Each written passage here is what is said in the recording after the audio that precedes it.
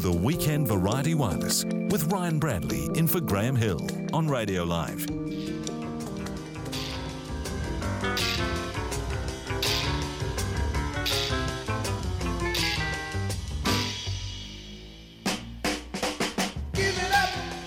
Good evening, this is the Weekend Variety Wireless on Radio Live. It's Sunday night.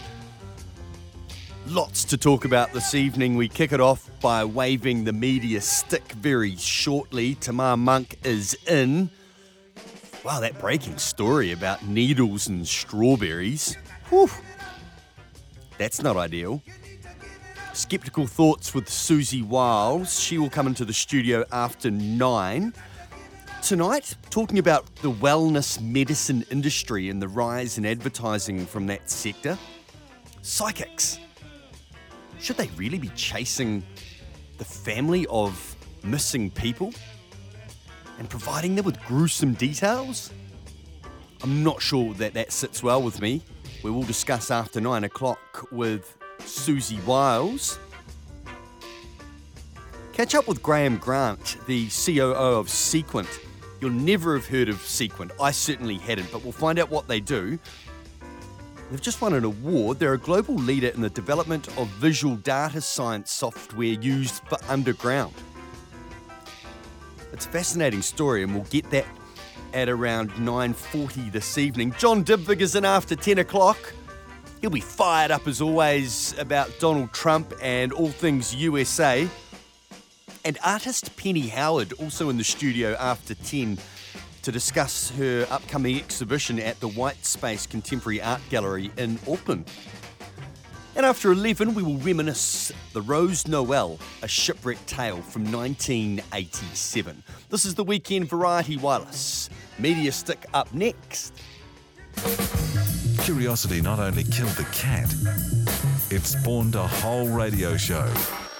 The Weekend Variety Wireless with Ryan Bradley in for Graham Hill on Radio Live. I have a lot of fight left in me. I'm not breaking down. The New Zealand Herald published a smear by TV blogger Paul Casserly. The blogger is obviously emotionally disturbed. We will never feel safe again.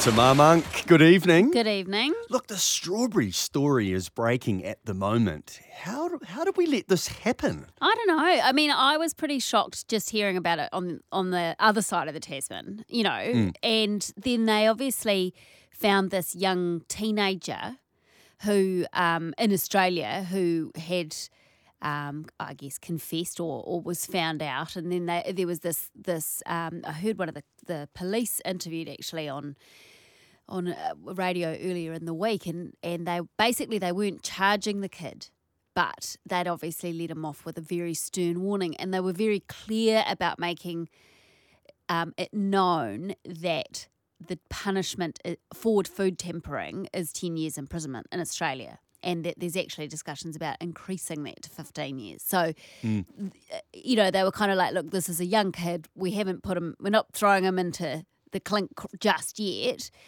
But I think the fact that it's now hit New Zealand shores puts it into a different light. And I mean, the one thing that has coming as a warning is around chop your strawberries up. Okay, that's fine. But how long do you have to do that for? And look, I understand it's all very well to say that the New Zealand strawberry season is going to come up, and so we won't be importing Australian strawberries. And one of the local chains, they actually stopped bringing in Australian strawberries last week. I think that was Foodstuffs. Yeah, so Foodstuffs stopped it, and that's all good and well. Progressives did not stop it, and it's been discovered from a pundit bought at Countdown. Yeah. But I don't know the answer to this question because I haven't researched it, so let me put that caveat out there. Yeah. But where was the Ministry of Primary Industries last week when a needle was found in a batch of Australian strawberries coming out and saying, right, recall and a stop of all strawberries coming from Australia or until this is sorted? More scanning or whatever needs some additional precautions to be put in place so that this didn't happen. Look, maybe this is a copycat situation, and that's the thing. It's all very well to say that the New Zealand season's coming up and so we're not going to bring in Australian ones. What if some idiot takes it upon themselves to do the same here? You don't know, and so that precautionary measure about chopping up your fruit is, look, it seems a bloody shame, to be honest, because isn't there something quite lovely about biting into a strawberry when it's still got the stalk and everything else? It's a very summer kind of experience. Oh, when I was younger and we would go to the Hawke's Bay, I've been to Pick Your Own. Yeah. And it's fantastic. Well, don't you think those Pick Their Owns are going to do remarkably well this summer? Yeah. Aren't they? In fact, there you go, strawberry farmers. There's a little business tip. You'll be going off. I mean, anybody that's able to pick their own fruit, they're going to be going out there purely just for peace of mind. And the peace of mind for the consumer, and just when you touched on the punishment, it reminds me of the Fonterra scare with the baby formula, where there was that threat from that gentleman, and he was, did he just get home detention? I can't remember, but. Really, New Zealand's agriculture industry is huge. It's massive. It's billions and billions of dollars. We certainly don't want to get to the point where certain parts of our farmland, when you drive past, have got 6-foot-high fences and barbed wire just to keep people out. Because we've seen a lot of avocado crime recently in the last 6 to 12 months.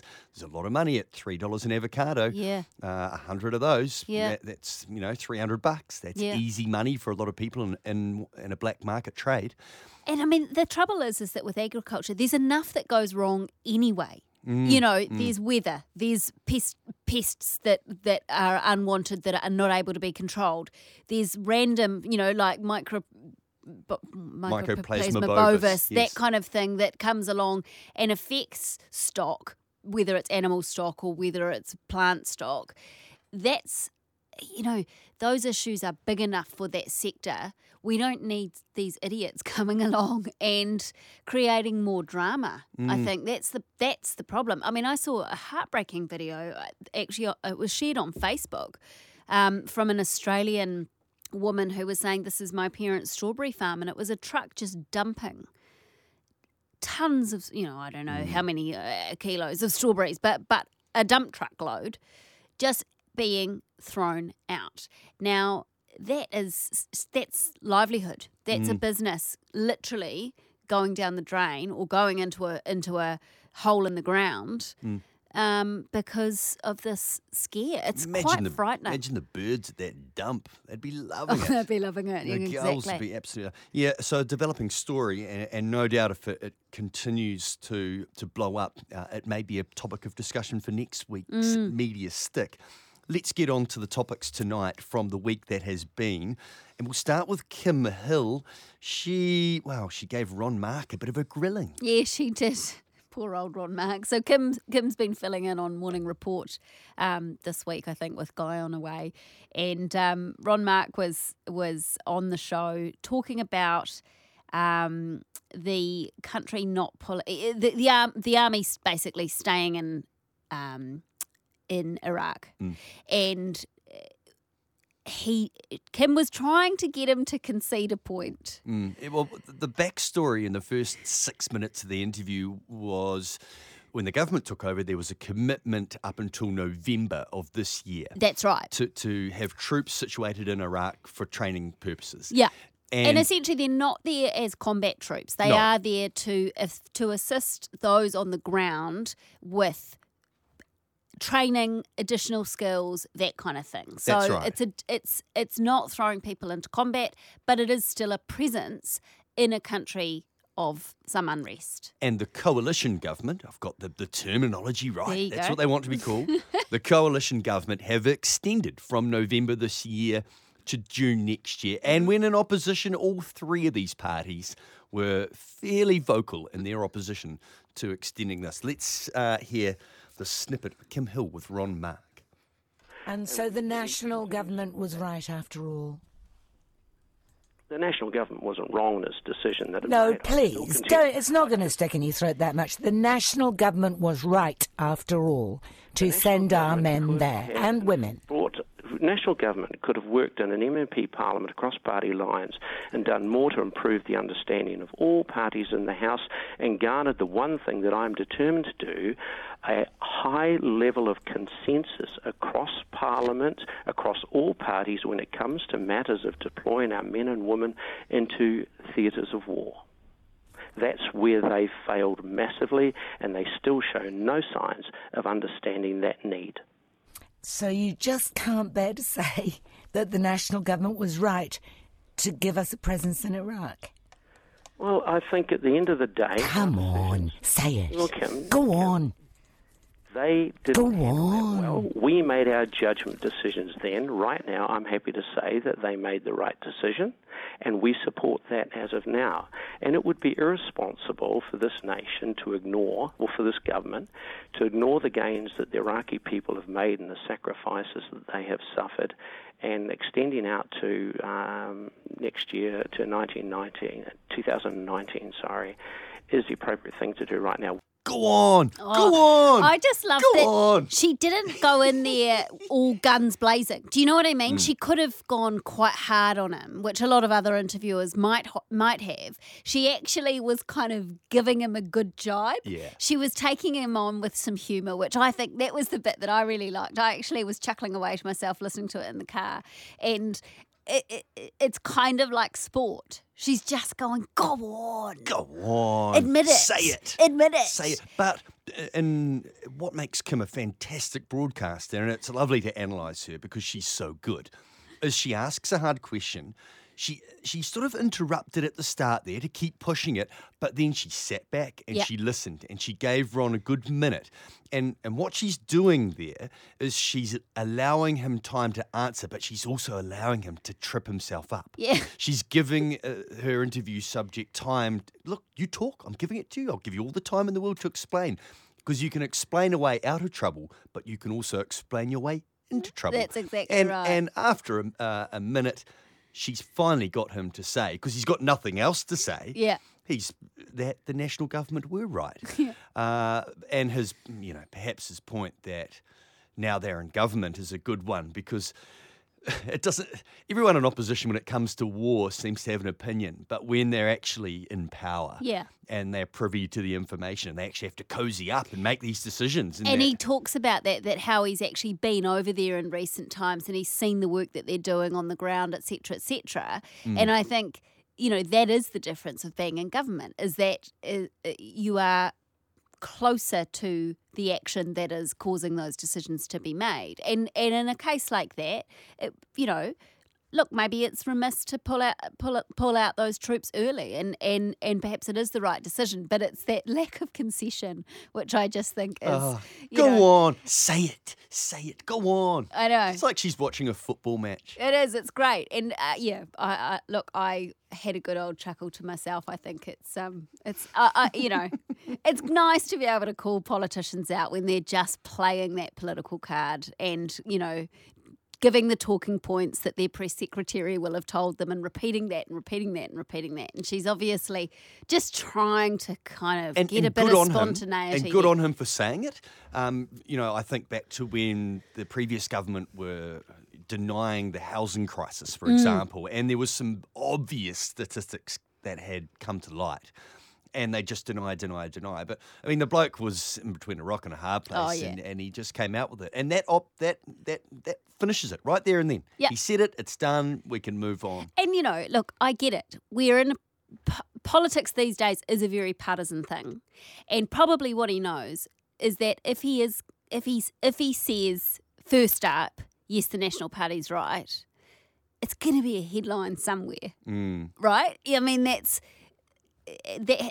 creating more of a story. So I get why he doesn't want to concede that point. But, I did enjoy it. Yeah, but I wonder if it had been Winston, whether we would have had the same outcome. That's exactly right. I don't think so. The Emmys featured an onstage proposal this year. Glenn Weiss? Yeah, Glenn Weiss, I think it is. Who is he? He is a director. So he actually won this for directing the Oscars. So he's one of those, like a TV director. TV director directing the Oscars show. So that's what he won the award for. And he got up on stage and he was midway through his speech, and he's talking about how much he is grateful to his wonderful partner. And he says, I don't want to call you my girlfriend anymore because I want to call you my wife. And then he proposes to her. Have you got this got clip? It. Yeah. You'll do better justice to it than I can. Mom always believed in finding the sunshine in things, and she adored my girlfriend, Jan. Jan, you are the sunshine in my life. And Mom was right. Don't ever let go of your sunshine. You wonder why I don't like to call you my girlfriend? Because I want to call you my wife.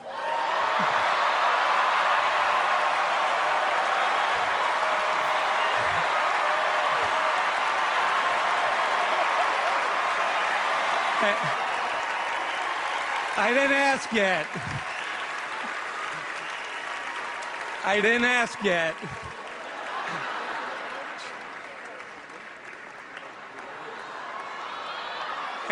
Hamish, I'm going to be a moment.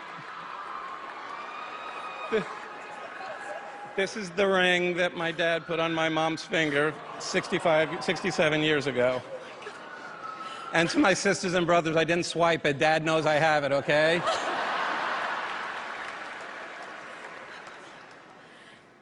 Jan, I want to put this ring that my mom wore on your finger in front of all these people and in front of my mom and your parents watching from above. Will you marry me?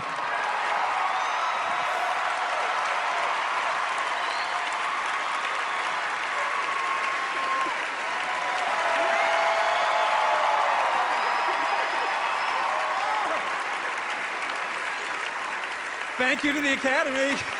Thank you, everybody. Wow. So that was by and large just, everybody considered that to be the highlight of the awards ceremony. Of course, there were some wins along the way, Game of Thrones, and, there were some big wins for TV shows and TV actors and everything. And it was a good show. That was all very nice. But that was the reviewers and the commentators and Twitter and everybody said, that was just Glenn Weiss stole the show. Now, subsequent to that, and I only came across this today actually, this was in Page 6, which is a gossip column of the New York Post. So we just have to put it into perspective that It's a tabloid gossip column that this has come from. However... kind of like the Herald. Yeah, kind of like the spy pages in the Herald. It is, exactly. It is. So, Glenn Weiss. Now, let's remember, he won this for directing an awards ceremony, right? This is a quote from him in this Page 6 column. I kept it running in my head and timing it with a watch. So this is in regard to his speech, his acceptance speech.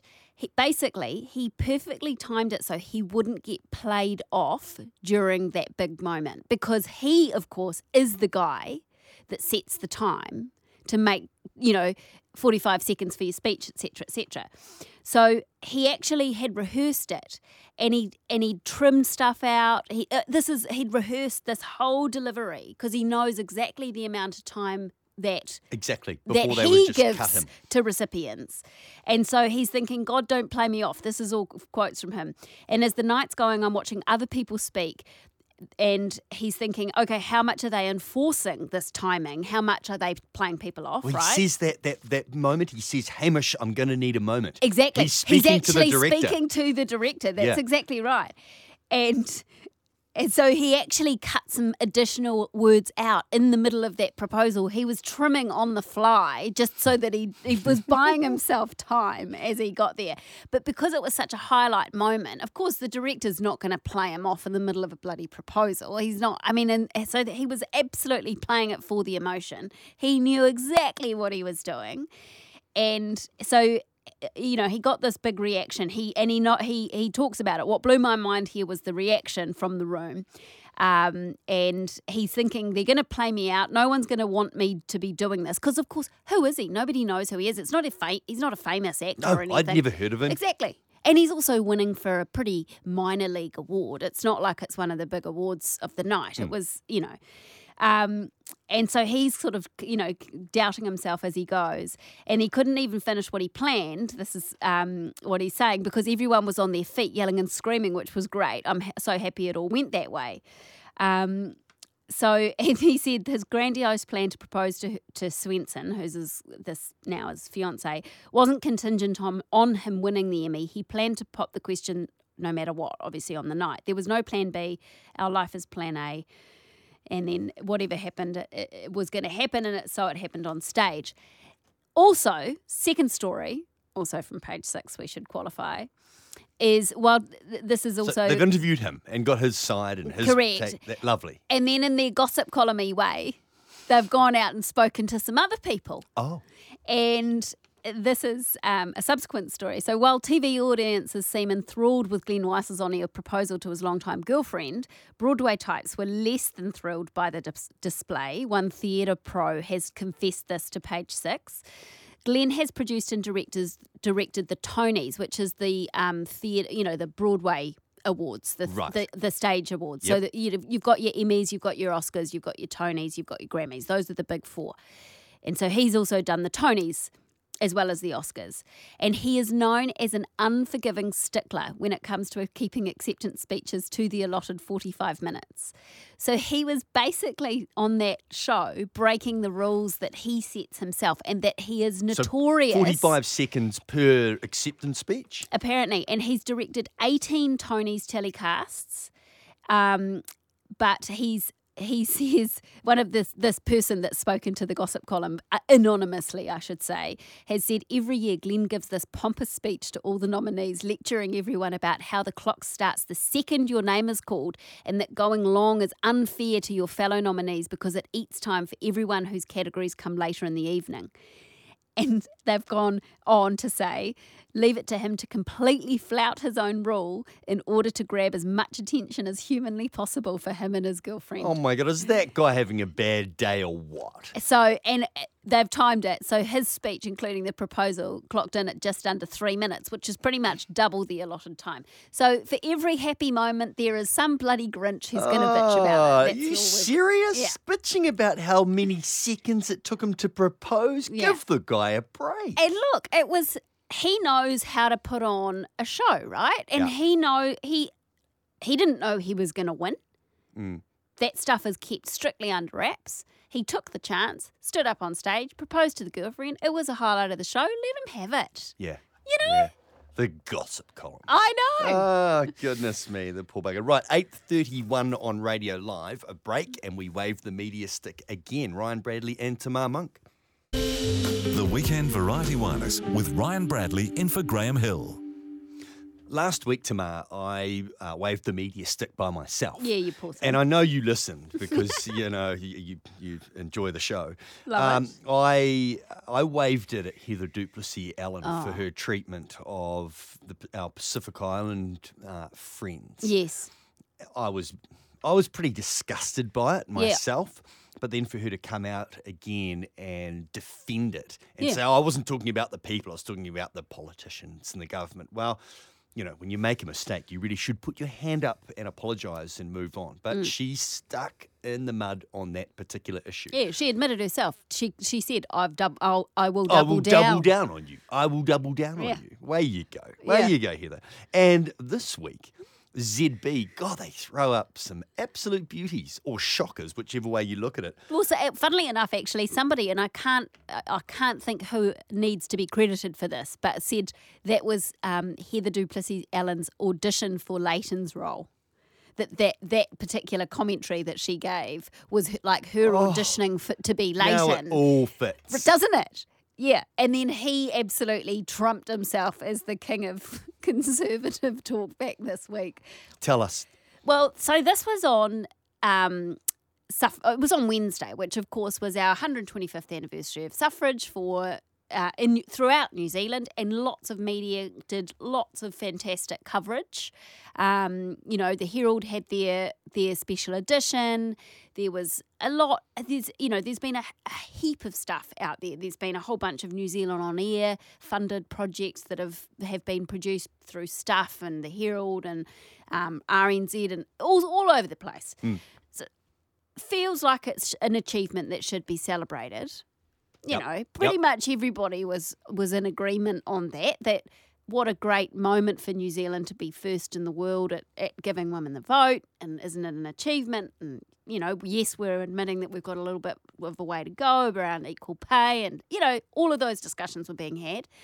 And then Leighton gets on his radio show and just decides to go a little bit rogue, I guess. Okay, I'll set the scene. He's opened the New Zealand Herald and he's commenting on all the different articles it's about the first half of the Herald was all around. Yeah, there was a big rap Exactly. of 125 women who have done fabulous things. It was guest edited by Jacinda Ardern.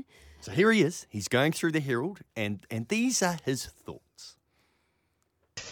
Going through the paper, today's special edition of the Herald is guest edited by Jacinda Ardern and celebrates the anniversary of women winning the right to vote on September 19, 1893. Can I just insert here for a moment? I asked a couple of women this morning, when did men in New Zealand get the vote? No one had a clue. Didn't all happen at once either, but no one had a clue. Just asking, that's all. Turn the page, you get women's suffrage, 125 years of speaking up. Now, this is not to knock what the story is, if you want. But I received a number of emails, 827, 733, and there's more on the printer, with regard to some of this, with, shall we say, slightly different perspective. Why is the need, can I ask this question quite genuinely, what's the need for 125 years, a century and a quarter? Because in a way, there's a bit of a war on. And I think it's an artificial war, in the main. If I said what I was about to say, I'd get ripped. But I'll say it anyway. I love women. But I only love women who I like, that I think are terrific women. Because there are plenty of women who aren't in that category. But there are plenty of men as well. I don't like bitches and I don't like bastards. If I can be patently honest. But I love being around women. We've had 2 female CEOs in this building. Both of them I got on with extremely well. Both of them I really liked. Both of them I was really sad when they went.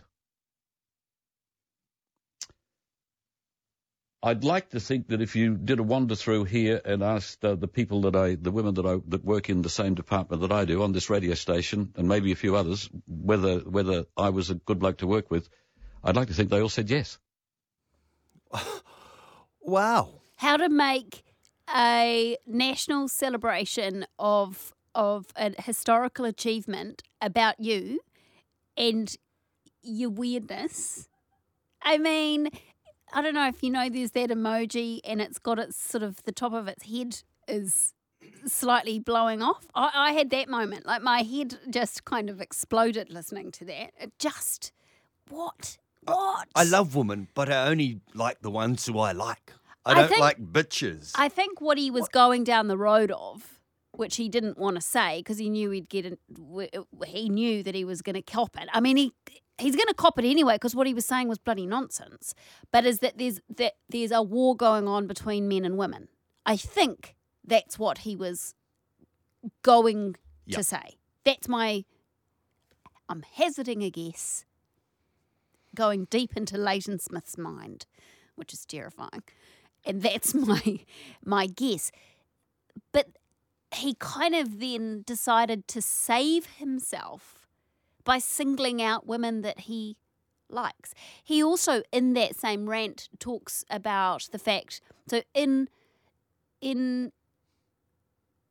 going through that paper, he talks about the fact that the Prime Minister has been a guest editor, and then he says Mirjana Alexander, who's one of the editors at the Herald, has actually done all the work.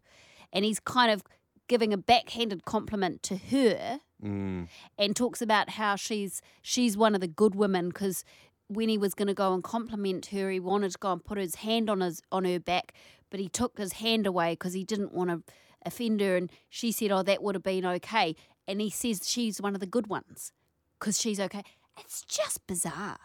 I mean, I know it's a very old she's school. Okay with someone being a creep and touching them in the workplace. I mean, it's weird. I just don't know why it needs to be about. Why did he choose that particular day I want to start where he started, with the point he made about when did men get the vote? Here we are celebrating 125 years of women's suffrage, the first country in the world to do it, and we're proud of it. Clearly, we celebrated like we're proud. And here's some chauvinist sitting there at 9 o'clock in the morning asking, yeah, but when did men do it? Yeah. Well, it wasn't. Well, the men had the vote in That's 1893. Right. They controlled it all. Yeah. We're here to celebrate the fact that women and Kate Shepherd and many other great women fought for the vote. Yeah. 25,000 women signed the petition and all the rest of it. Like, there's all of that fabulous history. Acknowledge it. Don't undermine it. It's just, yeah. It's all we seem to be having all these weeks at the moment. We had Te Reo Māori week the week before. And then with Leighton's example here, every celebration we have in New Zealand shows our good side, but also uncovers our dirty underbelly of opinion and thought. And the people that didn't like Māori Language Week forget that we are where we are today, or in the 70s, with very few people speaking Māori because of things like the Native Schools Act in 1867, the Tōhanga Suppression Act. Our history needs to be analysed to see where we are today. Yeah. And we need to celebrate how far we've come.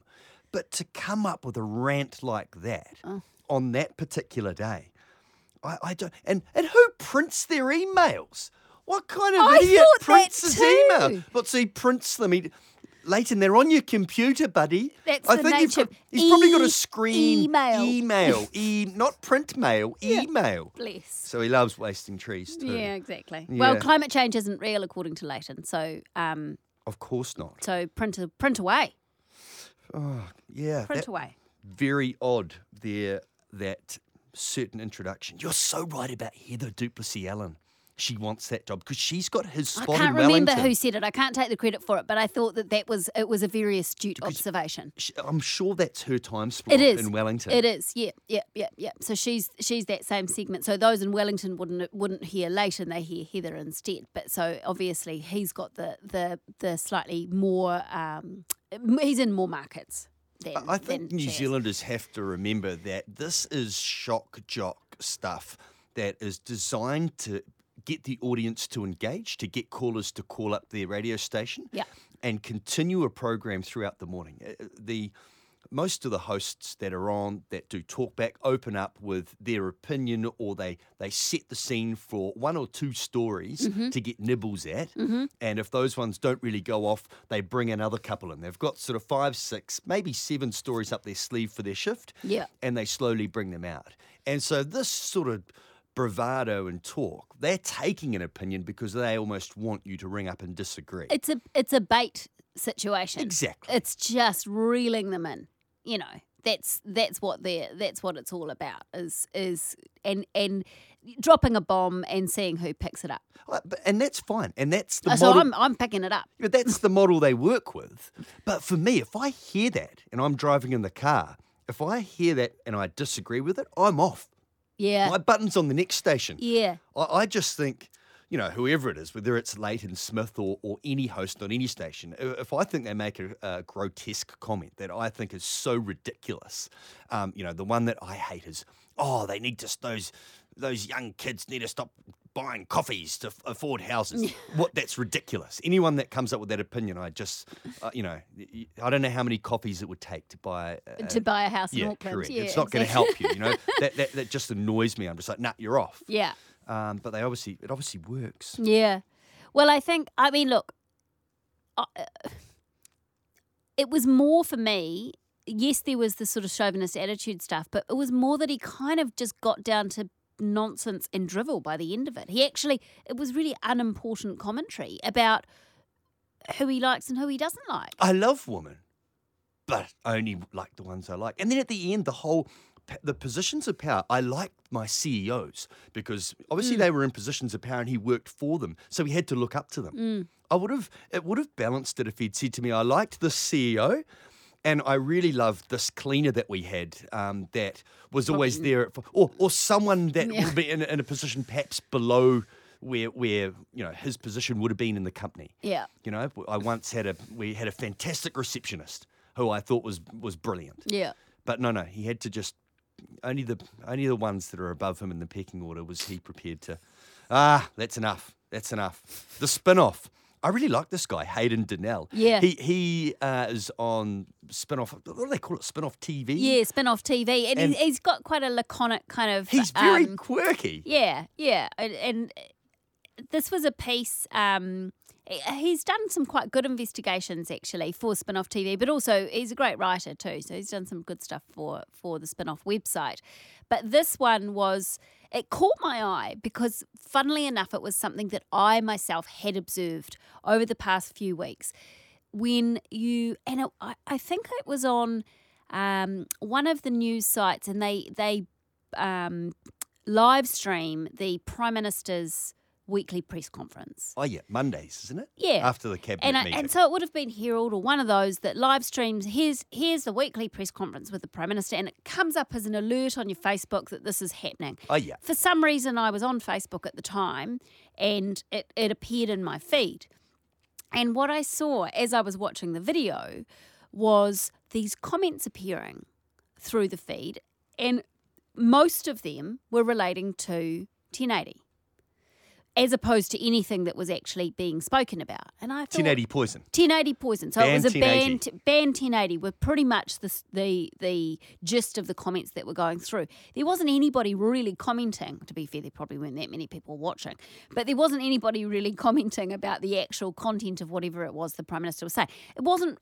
this was, let's say, 2 or 3 weeks ago. So it had nothing to do with 1080? Nothing to do with 1080. But they were all on there. But they were all on there commenting. Right. And so I'd observed this. And so then there's the spin-off piece where Hayden Donnell went in to investigate what is the cause of this recent, let's call it a scourge, of 1080 activists using this digital media and basically commenting on unrelated posts to get their message across. So it caught my eye because I was like, I saw this a couple of times over the recent time, and so I read the story.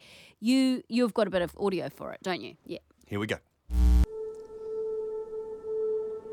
A few weeks ago, I noticed something weird happening on the internet. The live Facebook videos of all our major news organisations were being hijacked. It didn't matter what the videos were about, Jacinda Ardern or parking regulations. The comment sections were always just one message, repeated over and over. Ban 1080. I traced the spam campaign back to a Facebook group, Operation Ban 1080. And that's when things started going crazy. My inbox was filled with messages from anti-1080 people. There was 1 million of them, and they were super intense. But it wasn't just me getting accosted. The anti-1080 brigade was huge and growing. They were spreading across the internet and out into the real world. There was even a hikoi to Parliament. I wanted to find out what was behind it. So I came here, to Nelson, to see one of the leading anti-1080 campaigners, Sue Gray. Gray made headlines earlier this week when she won a temporary court injunction against a 1080 drop in the Hanua Ranges. And there's a lot of people now that are really passionate, and they're on social media, spamming news pages. Do you take some responsibility for that yourself? I don't think it's me. I think it's an issue that's day has come. I ask because a lot of people will point back to a seminar that you gave. Yeah, make more noise and create more trouble, I think, was the quote. We've got to be more noisy and cause more trouble. This seminar wasn't just for clients. That was, you were giving tactics to prominent 1080, anti-1080 people. I was asked to share my views, and I've done that on other issues as well. Electromagnetic radiation, which is a Class 2B carcinogen, fluoride, there's a range of issues, but any issue that affects the democratic rights of New Zealanders.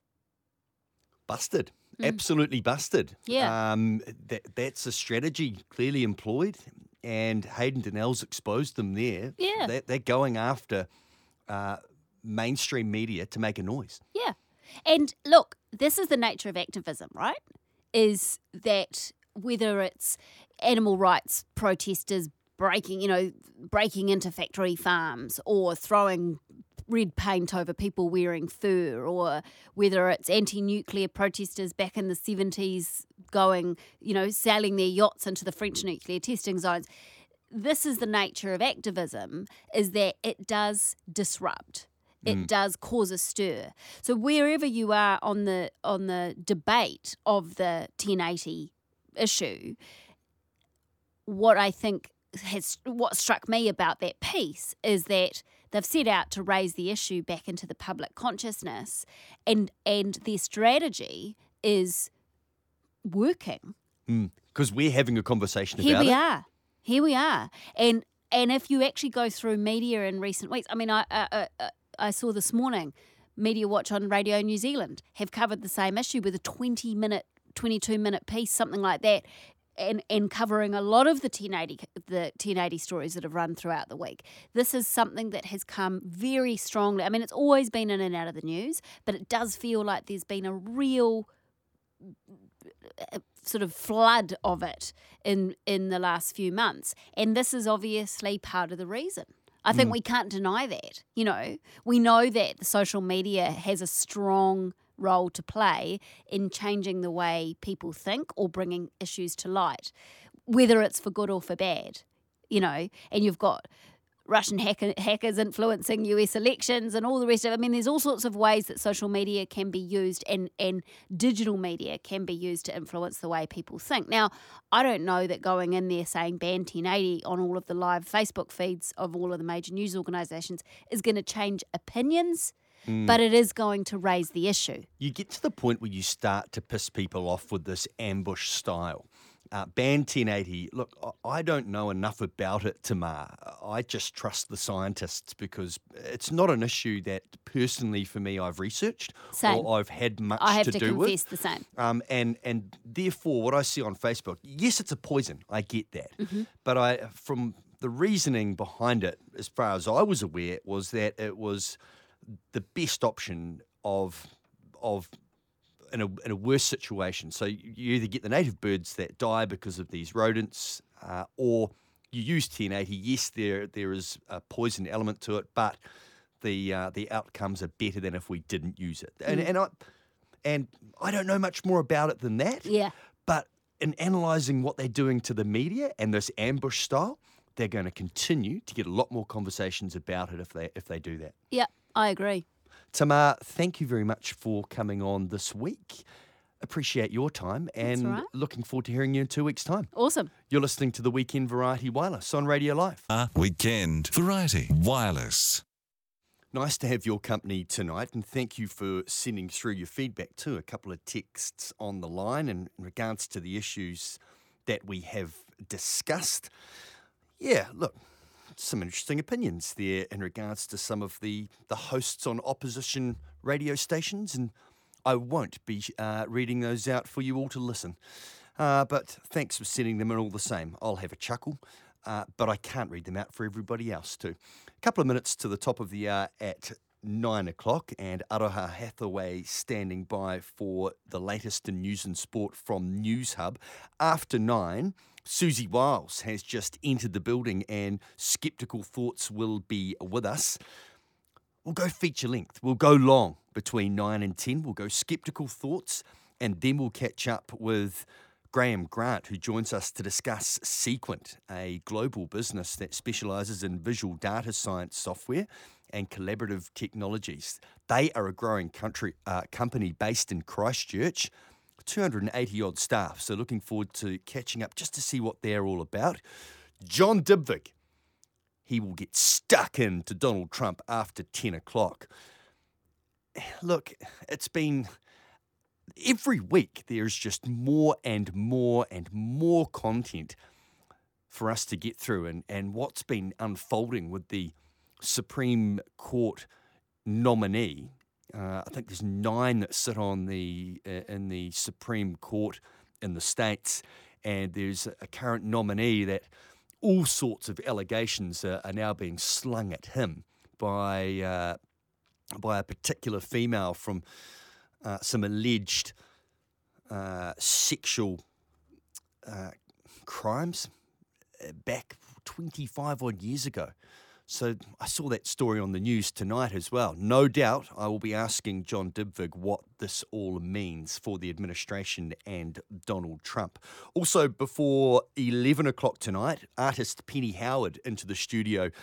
She's got an exhibition at White Space Contemporary Art Gallery coming up, and she's painted portraits of 4 fantastic New Zealand women. So we'll ask her who they are and talk to her about her paintings at around 10:30 tonight. Okay, the latest news from News Hub coming up very shortly. Aroha Hathaway is standing by. Skeptical Thoughts, Susie Wiles in the building next here on Radio Live.